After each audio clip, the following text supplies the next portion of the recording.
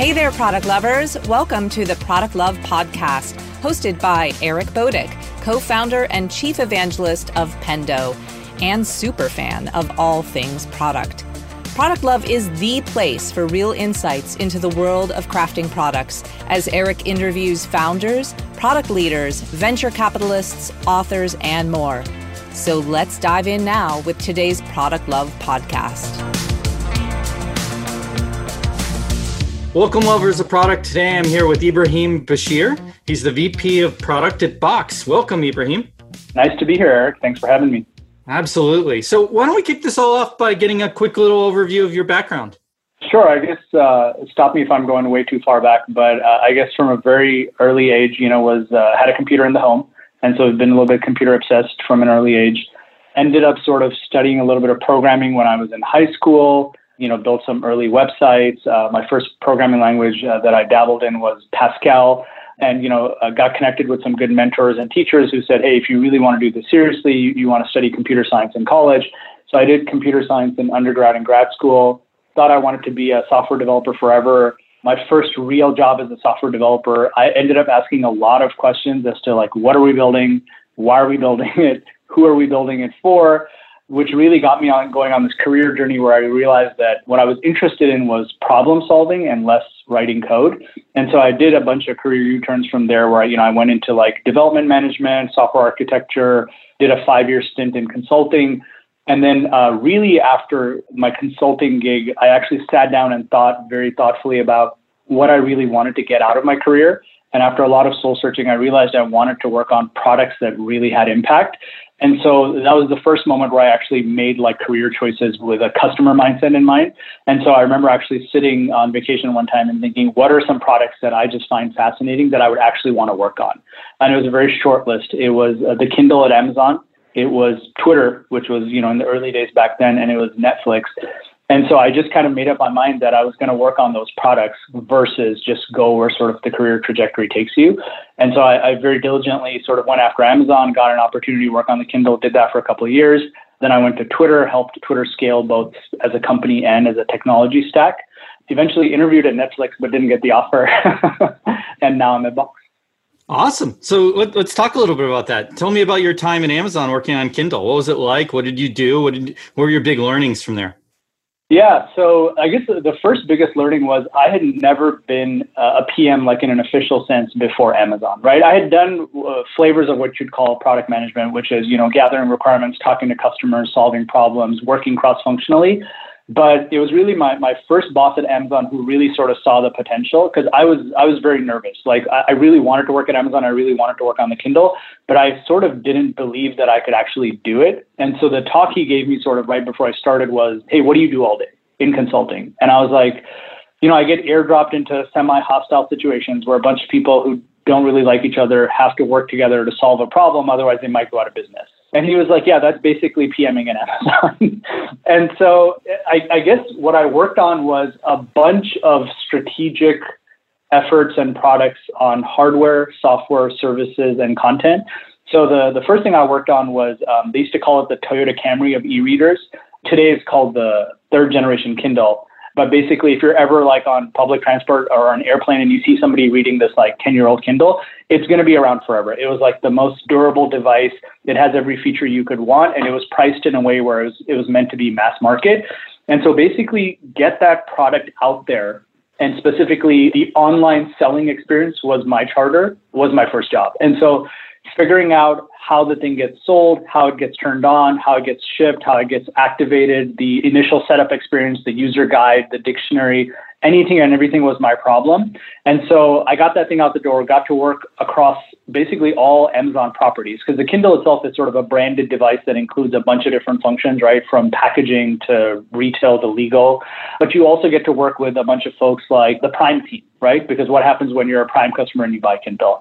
And so I got to do that. And then from there, I actually worked on international expansion.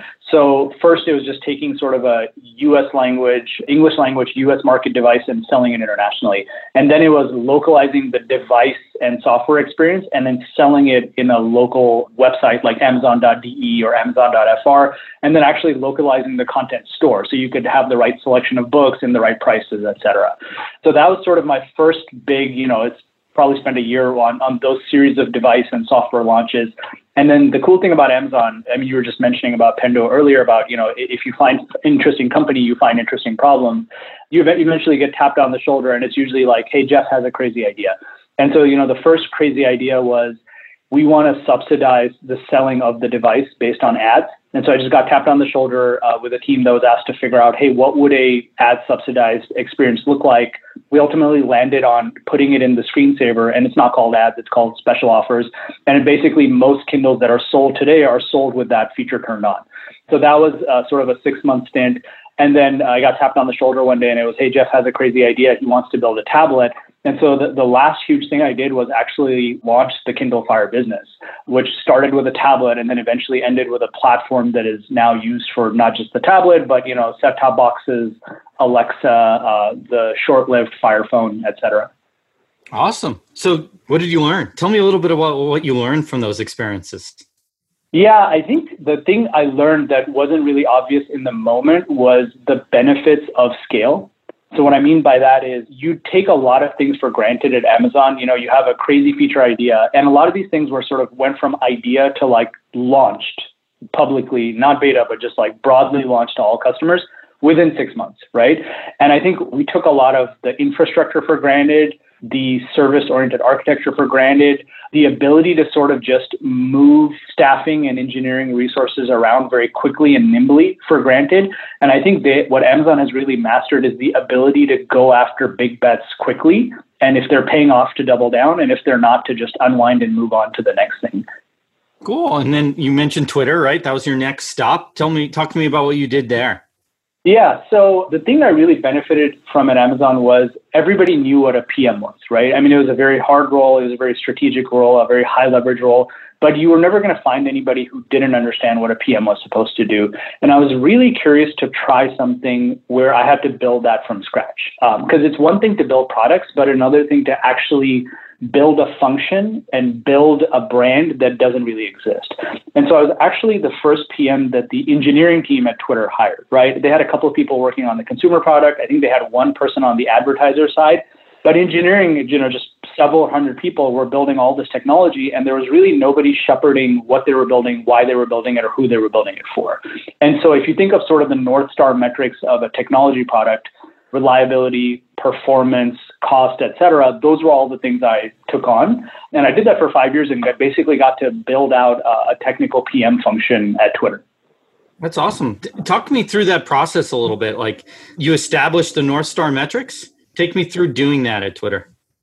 Yeah, so I think some of it is sort of bottoms up, right? You talk to enough people, you start to realize like where the bodies are buried and what needles the team is capable of moving. And there's a little bit of a lot of top-down focus as well. So when I joined Twitter, it was pre-IPO. And so there's a lot of stress in the system around, hey, if we're going to go public, we have to control costs. Hey, we have to have a multi-data center story. Hey, we have to prove that the service doesn't go down. I think Twitter at that point was most famous for the fail whale, right?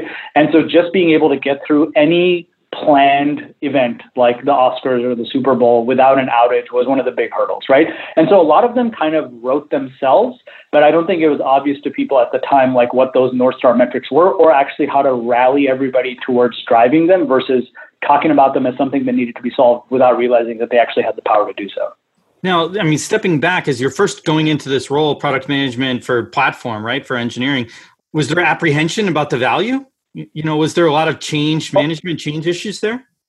Oh, absolutely. I think it could not have worked without sort of the buy-in of engineering leadership. And so it was sort of a strange role to step into, is to be hired by engineering leadership in a PM role, right? Because it was something that sort of the consumer side of the house didn't really understand or want to fund. Engineering wanted to fund it, but I would say the vast majority of engineering was a little bit hesitant, right? As to what is this role going to be? Are these folks going to start telling us what to do? All the general anxieties people have about a product and engineering working together were on full display. So talk to me about how you offset or alleviated that. Yeah, I think the few tips I would offer are you really have to step in and sort of take accountability, right? Without trying to push for authority or autonomy or any of that. You just have to say like, hey, I'm going to be accountable for a lot of horizontal problems that you're dealing with. And you try to find pockets to add value and build from there. And so I would say within the first month, there were two things that I took on that basically nobody wanted to touch with a 10-foot pole, but actually were critical to the existence of the company. And strangely, they were very interconnected, but nobody wanted to connect the dots because of organizational dynamics. So the two things were basically, there had been for at least 18 months, a long-running effort to decompose the monolithic Twitter application into a collection of services. And I would go around and, meet new engineers and team leads and stuff. And I would ask them, hey, what do you work on? And they would say, well, I decompose the monolith. And I would say, well, why are we decomposing the monolith? And they'd say, I don't know. That's what I've been doing. And I've been here a year. Right.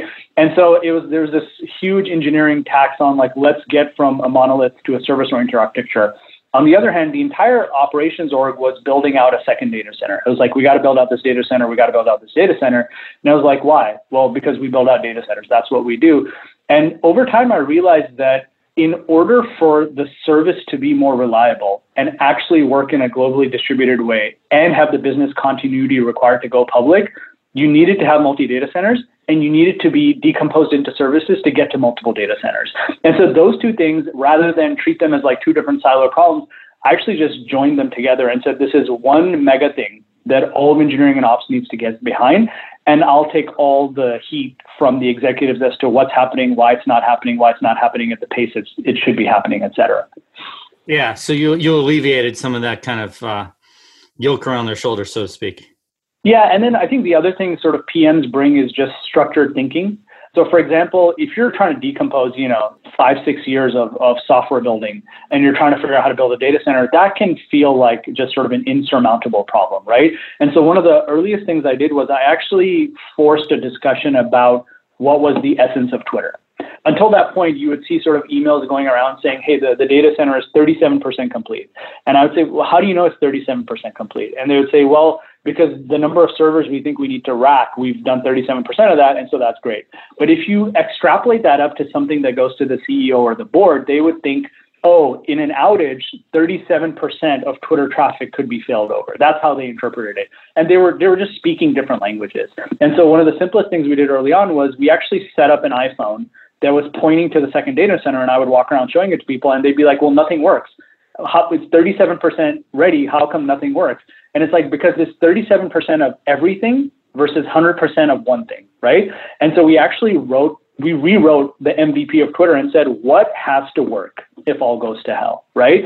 And there was a lot of furious debates around it, and leading that discussion, not just within technology and engineering, but also with consumer and ads teams was a big part of my job. Was like, the things that have to work are, you have to be able to tweet, you have to be able to load the tweet, you have to be able to load a link, which was a huge debate for a while. But the reality is if links don't work, the internet doesn't work because most of the links are shared on Twitter. And you have to be able to see a timeline. And you just draw a very hard line and say, we're going to get this experience working in an outage scenario and then go from there.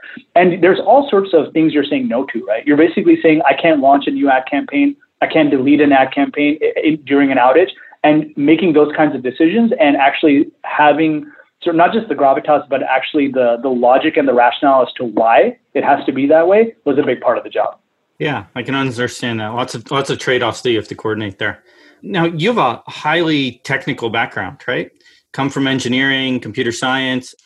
Talk to me about how that has helped and maybe how that has hurt you in your product management career.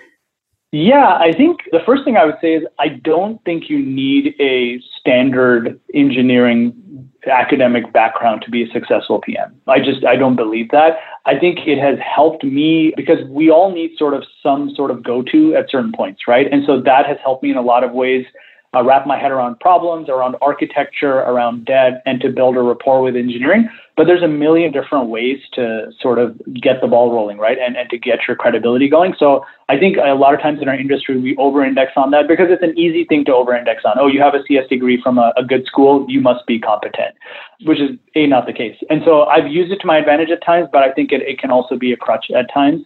The other thing I would say is the way it kind of works against you is people start to think that your value is engaging with engineering versus all the other things that a PM is expected to do, like go to market, like strategy, like vision, like external communication, like writing copy, etc. And I think that's just a general problem in our industry is if you're good at one thing, people want it to be about that one thing versus seeing you as sort of a well-rounded individual. Yeah, absolutely. And I've seen too that some people over rely on that too. The younger PMs are like, well, I'm good on the computer science side, so I'm just going to spend a lot of time with engineering and neglect those other portions of PM that are probably, arguably more important. Yeah, I just to riff on that for a second, I'm a firm believer in the cross-functional brand of PMing. What I mean by that is the PM is somebody that all the other functions have said, I trust you to connect the dots and to speak on behalf of us being engineering, product design, sales, marketing, etc.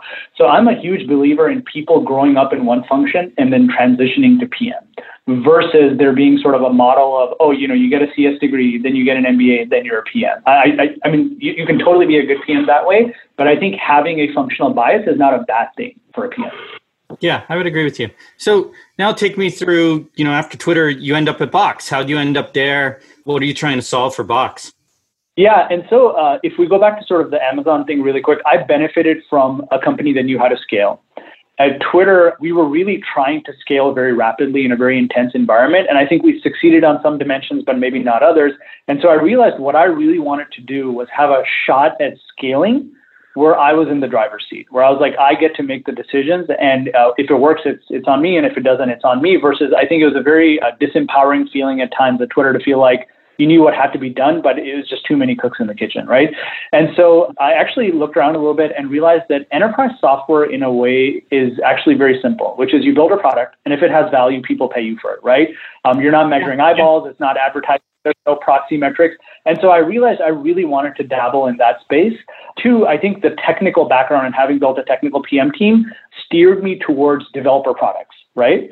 And then three, just got a great opportunity at Box. They had a business unit within the company that was focused on a developer platform. And so the chance to run that in a very cross-functional leadership sense, sort of as a general manager, was very exciting to me, right? Because it was not just build a great product, but it was build a product and make sure there's a go-to-market motion around it, make sure that people are able to sell it, that there's revenue, that you avoid churn, that the messaging is clear. And, you don't get opportunities like that every day. So I jumped at it.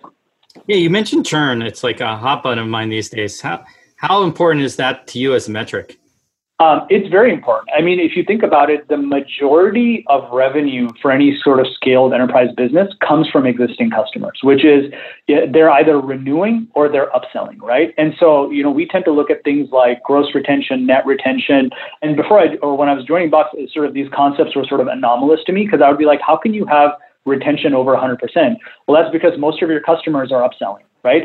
And so churn is very important because it can be an indicator of a lack of product value or a lack of go-to-market repeatability, which I think both those things are death, right? And I think a lot of times product teams that are creating a product that is sold tend to use revenue as a proxy for product value, which it's really not. It's really a measurement of how good your sales execution is, right? Or how broad your pipeline is. And so you can sort of trap yourself. And so churn actually matters. And I spend a lot of time, not just on churn, but like prospective churn, right? Potential churn is like, why? Well, how did we end up in this state? Did we not provide value? Did you not adopt the product correctly? Did we not provide ROI in a quick enough amount of time for you to realize the value? Yeah, absolutely. I'm in complete agreement there. I think, net revenue retention, however you want to look at it, is a more important metric for PMs than net new ARR. Yeah, I would also say churn is tricky because the threat of churn drives a lot of behavior in enterprise products, right? It's I can't tell you how many times I've seen requests that are tied with, if we don't do this, then so-and-so churns. And so your roadmap can easily be a bunch of churn prevention. And that is the challenge is when you get enough customers, is you're trying to keep all of them happy with their niche requests, you end up building a product where you're iterating around the edges versus the 80% core. Yeah, I think that's a good point too. And getting to the veracity of that feedback too. Like, are they saying that? Is that true? Is it coming from a CS or salesperson? Is it coming directly out of the customer's mouth? There's a lot of, I don't want to say misinformation, but there's not a cut and dried black and white answer to a lot of those things. I mean, there's definitely a game of telephone. And I think one of the big learnings for me over the last couple of years has been you really have to get to the heart of the feedback. There's nothing wrong if the feedback comes from sales or sales engineering or customer success, but you have to sort of triple click into it and figure out what did the customer really mean? You use the word veracity. It's not even you're questioning whether they would actually churn, but you want to get to the root of their frustration, right? One of the things I've done is when you sit down with a customer and just go through the laundry list of all of their apps, and you sort of are very upfront with them saying like, hey, we can't do this all for you because we have another 1,000 customers who all have similar lists, and your lists overlap very little, and you sort of have a dialogue with them about what the source of their frustration, you'll find out probably the top one or two things are 90% of the frustration, and the rest of the list is just piling on, right? And I've seen that pattern over and over. And yeah, and so you got to find the one thing that is really at the heart of it, and then how repeatable that one thing is. Because if it is repeatable, then you should fix it because it solves a lot of customer pain. And if it's not, you might have sort of, I don't want to say a bad customer, but you might have a customer who's not your core customer, right? Yeah, no, absolutely. And I think you find too that, they come to you often with solutions like, oh, if you did this, it would solve this problem, where there might be much better ways to solve that problem. So spending the time to dig into like, what problem are they trying to solve, or when do they have this issue? What were they doing when they had this issue? When did it happen? Brings a lot of insights. I talked to a customer a couple of weeks ago that was very intently focused on a solution, which is I need a report that shows this. And I asked them, why do you need it to show that? And they're like, well, this is what we're built on. And I was like, well, let's just take 3 steps back. If you weren't built that way, do you even care about that report? And I looked at sort of the sales rep in the room, and that was sort of a legacy way of billing people. And they were like, yeah, if you're not going to bill me this way, then no, I don't care about that report. And we were just like, yeah, let's just update how your contract is structured, and then the feature request goes away. So one interesting thing I noticed too is you were talking about the customer too, and talking to the customer, right? And you weren't just saying, oh, the salesperson says they're going to churn, ABC Bank's going to churn. And you're not talking about just taking what the salesperson says, right? A lot of PMs will be like, oh, I'm doing this because sales is telling me to do this. But you actually dig into the underlying problem with the customer. And I think that's important for a lot of young PMs too, to realize that you need to dig into the problems deeper. Yeah, I think if I had any bit of advice for PMs early in their career, I would say get in front of customers as frequently as you can. One of the weird dynamics as a product leader is you're asked to make decisions, but you don't actually have on the ground data. Like the hardest thing for me is to carve out the time to meet customers because I have 80 other things going on. And so I would love to spend more time with customers. And so what ends up happening is I actually want to delegate a lot of that decision making to the people who have the time and the rapport with the customer, but I'm actually asked to make decisions with limited data. Yeah. What advice for PMs? Like I hear this a lot. What's a lot of time with customers? What does that mean? What does that mean to you? Yeah, I think what it doesn't mean to me is enough time to validate sort of the opinions you've already formed. I think that's sort of a backwards way to do it. I treat it more like a habit or a muscle, which is don't try to quantify it and say, oh, I got to do at least 20 hours of customer feedback a week. No, it's more regularly get into the rhythm of listening to customers, and not the same customers, but enough of a breadth of customers so that it's like a muscle that you can call on when you need it, right? And I try to do it on 2 dimensions. And this is how I think about the roadmap as well, which is there's things that we need to execute on because we know it's going to move a needle that we all agree needs to be moved, and it's going to move it in a disproportionate way, right?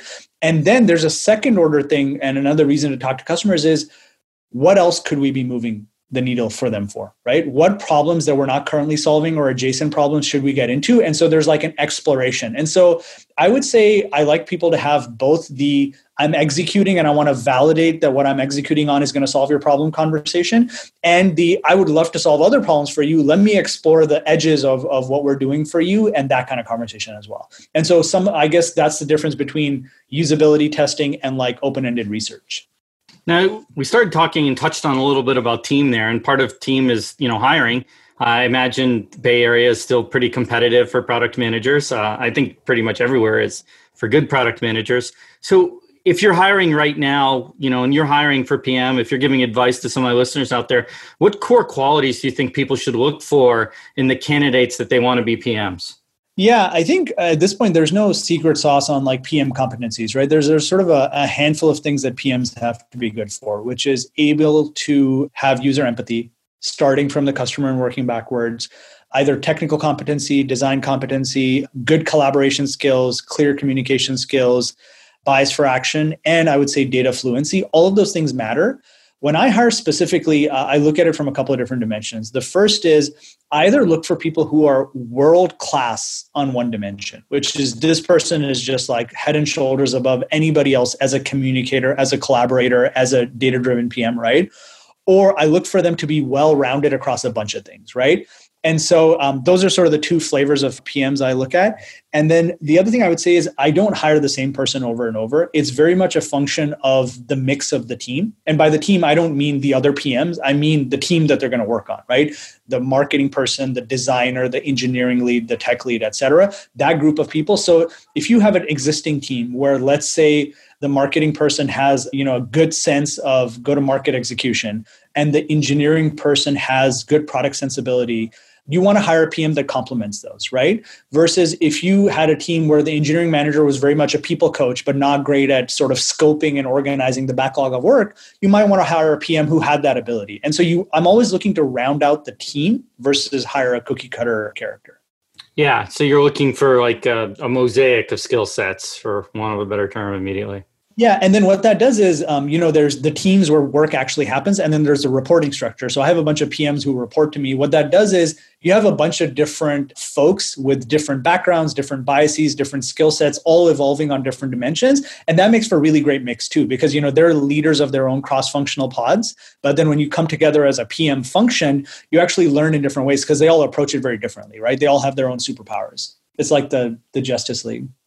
Yeah, absolutely. We talked a little bit about your experience with Twitter and kind of bringing that PM mindset, to the engineering and platform team. If you're giving advice to, someone going in to a company that maybe doesn't have a good, strong product management culture, what advice would you give them about evangelizing the importance of product management inside the company? Yeah, I think what you want to do is you want people to agree on and align on the value of the role rather than getting into the specifics. It's a little bit like rolling out a tool internally, right? I'm just going to pick a random tool. Let's say product board. You want to be the person saying, hey, we could do, backlog grooming and publishing better. And this is one tool that lets you do that. What you don't want to do is be the wonk who's like, we should use product board or else, right? And so I would say the same advice for somebody trying to launch a PM function is you want to tell people we should get better at articulating customer value and executing on that in an aligned fashion, not that we need to hire PMs ASAP, right? Because you want to be associated with solving a particular problem and helping a business scale versus being the pusher of a particular solution. Yeah, I think that's a really important point to talk about. I think it implies too when you're in front of customers, because I know I often find that, when I'm talking to customers, I'm not even necessarily pitching Pendo, but I'm saying these are reasons why you want to look at sentiment and usage data together. And these are how it can affect your decision-making. It happens to be that, a product like Pendo does that, right? But it's about talking to the PM community about like what they should be doing or the problems they're trying to solve and how they should think about that. And then indirectly that helps your product too. Yeah, I've learned a lot from sellers. Like one of the smartest things I've learned from one of our go-to-market leaders is you don't want to be pitching your product. You want to pitch your point of view, which is, do we agree on our point of view that this is a problem worth solving and this is the manner in which should be solved? And then you can come in and say, oh, and by the way, we think our product is world-class at solving that problem. But if they don't even agree on the problem that exists and it being worth solving, then you've missed the first part of the conversation, right? Yeah, I like that. I like taking and so a lot of times, point of view. Yeah. Yeah. And so where I've seen sort of PM introduction fail is where people never really bought in on what that person was supposed to be, right?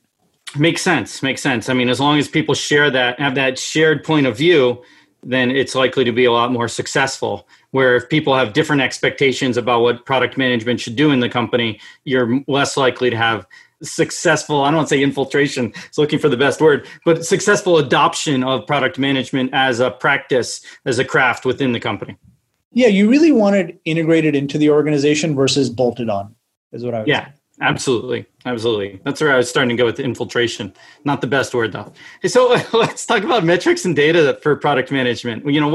What are some of the North Star metrics that all product managers should keep an eye on, should handle, should be compensated for even?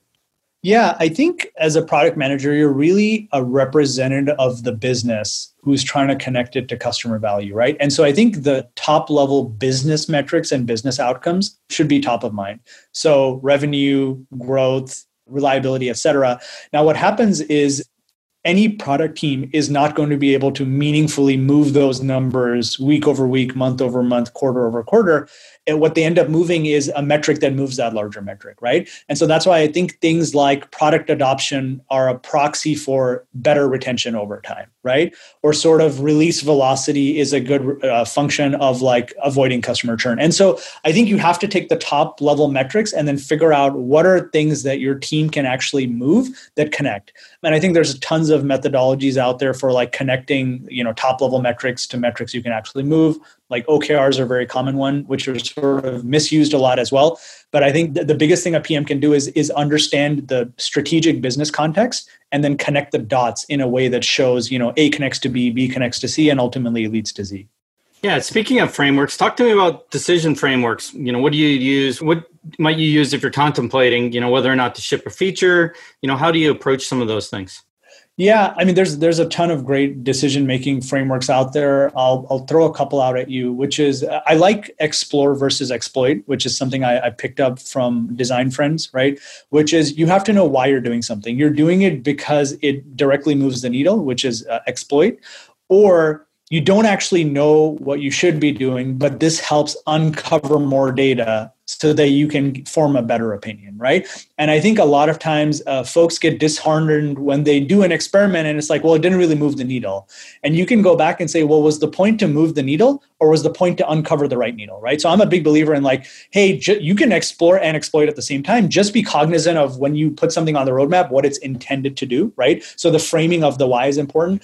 One other framework that I recently learned about, which is just sort of blew my mind, is it's from the head of product at Coda. It's called the Eigen question. I think he coined that term, which is basically rather than asking like a series of questions, can you actually come up with a meta question that if you're able to answer it, actually answers all the cascading questions? And it's really a framing device of like, how do you get back to first principles and find the root question? And so I'm a huge fan of like, when you're debating a decision, it's like, let's not debate the tactics of the decision, but actually the root systemic issue that this decision will resolve for us, right? And so I think that's a great framing device. It's almost like asking why until you can't ask anymore. Yeah. Can you give me an example? He has a great example. This is a blog post. I believe the guy's name is Shashir, where they talk about in the early days of YouTube, they couldn't figure out what sort of, how far they wanted to go with the creator product, right? And so at some point it was basically, where does our product stop and where do we look at partners for the rest of it? And so I think trying to understand like where you might actually be able to add value versus you end up building a product or building a company that's sort of not your core competency was one example that they had used. Okay. Let's talk a little bit about storytelling. That's an attribute. I think if you had to talk about the different skill sets that you're looking for in PMs, that would probably be one of them. I mean, I think, PMs as a whole have to have some expertise at storytelling. And I'd argue, successful companies have someone in that organization, in that product organization that may be a master at storytelling. How do PMs get better at storytelling? Yeah, I think storytelling at the heart of it is like a value proposition, right? And so I would say rather than getting caught up in the mechanics of storytelling, which can manifest as getting better at slideware, getting better at public speaking, getting better at spec writing, you actually want to get better at the heart of identifying value. Because if you can get to the crux of the value of the product, then the story mechanics are much easier to adopt, right? Like every time I've had to write a spec or give a talk, like all people, I start obsessing about the font and the color and all this stuff and how many words have I gone to. But the reality is the minute you find your thesis, everything else falls into place, right? And so what I tell people is reps definitely help, right? Iron out things if you're afraid of public speaking or if you're afraid of your red lines on your document, et cetera. Reps definitely help. But what you really want to get better at is thinking deeply and refining your idea as to the real value of it. And so I think that is the crux of storytelling, because if you have this nugget that you have thought about and polished and really have thought about from 360 degrees, you can sell that to somebody, you can message that externally, you can get engineering to buy in, you can ideate with design. And so I think really polishing the core of your idea is the best advice I can give in terms of storytelling. Awesome. I think that's great advice. So let's look to the future. What trends do you see upcoming in product? Yeah, I think probably this is a little bit of my consumer now enterprise background creeping in, but I see those sort of two areas of product colliding. And so the first I'd say is within the enterprise space, you see tons of consumerization, right? You see users bringing their expectations of what a good, delightful product is into the enterprise, into the company. So the way they communicate, collaborate, work, they want it to operate sort of like the products they choose to use at home. Right. And so whereas enterprise historically has been sort of software that you kind of make fun of, I think now that expectation of like consumer delight is brought into the enterprise. On the flip side, with everything happening in the world in terms of security, data, privacy, et cetera, I think your average consumer is becoming a lot sharper in terms of what they're giving up when they're using a product, right? And so a lot of things that historically have been enterprise concerns, like risk, compliance, et cetera, are now being applied to consumer products. So I think really, whereas it used to be, there's consumer PMs and enterprise PMs, I think consumer PMs would do well to learn a little bit about enterprise constraints and vice versa. Yeah, I do think we can learn a lot from the different B2B from B2C and B2C from B2B and vice versa. Well, I guess I covered both anyways. The other thing I found that was really interesting is like looking at the gaming industry and seeing how that could affect things like, B2B products. Yeah, I think the gaming industry is interesting. Like you had asked about my career earlier, the thing that really that got me in front of a computer writing code was I wanted to write games. Like my first exposure was playing games on a computer and I was like, I want to build that, right? And so I think there's a lot of stuff that comes out of the gaming industry that people don't quite know is treated as best practice that originated there, like virality, adoption theory, et cetera. A lot of innovation happens in the gaming industry. Yeah. I did a podcast with Raul from Superhuman on it. It was fun talking, specifically about how gaming has affected B2B product design. I read a lot, and one of the best books I've read is called Masters of Doom, which is about the ID software guys and how dedicated they were to actually building the game they wanted to build, to the point where they had a day job and then they would disassemble the computers because they didn't have their own computers, disassemble them, take them home, reassemble them, write code all night, bring it back at 7 a.m. and reassemble it to write tax software, which is their day job. Yeah, I've listened to him on audiobook. So I'm about halfway through that one. Yeah, it's very. I hope I didn't spoil it for you. No. I mean, there's so many great stories, and as it turns out, I met John Romero too at a conference I was speaking at, and I was like, I'm not a person to be like, normally starstruck by anything, and it's kind of like, hey, you're that guy. And then it's like, yeah. And I was like, oh, you have to understand, I played this all through college. I got a computer science degree myself. And I was like, the reason I started writing code, the reason I became an expert in Pascal, as it turns out way back in the day, was because of computer games, right? Because of this desire to build stuff. And it started with gaming and kind of evolved. I've never written anything for gaming. I don't write real code anymore. I'm in the, product and marketing side of the house, but it all started from there too. No, I mean, I think they didn't even use some of the right terms, but the idea of extensibility is like baked into some of those games. Like I remember playing Doom and you could edit the levels. And in the book, it talks about how, I forget if it was Carmack or Romero, but one of them was adamant that you had to leave it open so that people could edit it, innovate with it, and extend it. And that's something we take for granted. Like every product today at some point has to have an extensibility story. Nobody wants to have like a closed product, right? And so that idea is 20, 30 years old. Yeah, absolutely. So as we're kind of getting to the end of this today, thought I would turn to you, ask a couple questions about you. So what's your favorite product? Yeah, so this question comes up a lot. So, if you've ever interviewed for a product job, this question gets asked. And then I interview a lot of product managers. And at some point, I just added this into my repertoire of questions. And I was thinking recently about why do we even ask this question, right? And the thing I've landed at is probably we ask it because everybody asks it. But I think we also ask it because it's the thing you can't fake is taste. Like everybody has product taste. And so I think this question is a way of asking, what is your particular taste of product? What do you value in product, right? And so I'll give you a sort of a long-winded answer, which is one of the things that I'm obsessed about is the 80-20 principle, the Pareto principle, which is you just find it across the world, across industries. It just happens, things line up that way. And when I worked at Twitter, one of the weirdest things was that used to agonize people was a lot of people are on Twitter.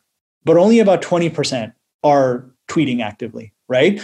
And there's two groups of people, which was one group would say, well, this is natural. This is what happens with everything, right? 80% of the internet is 20% of the people creating content and 80% consume content. So this is a natural equilibrium, right? There was another group, which I was part of, which is, can you not break through? Can you not build a product that makes creation so easy that it takes somebody who has a consumer mindset and gets them to be a creator, right? And I think a product that does that really well is fascinating to me because most things tend towards that, right? And so the fact that I'm on a podcast right now, like I would always think of myself as somebody who would listen to a podcast, right? Not somebody who would be on a podcast. And I think technology brings us to a point where you go from consumer to creator.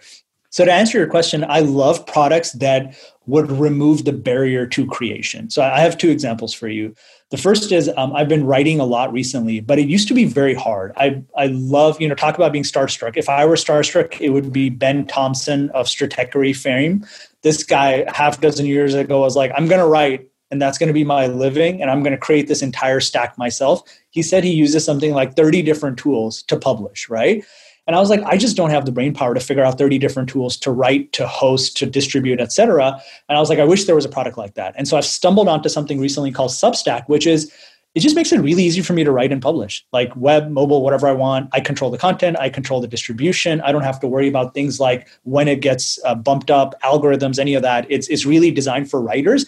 And I'm writing way more. I've gone from, I would spend 80% of my time reading and then 20% writing a draft blog post that I would never publish, to now 2 to 3 times a week publishing a newsletter, right? And so it's amazing that with the right product capabilities and experiences, you can get somebody to switch from being a consumer to a creator. The other example I'll give you is a little bit old school, which you might appreciate, which is Winamp.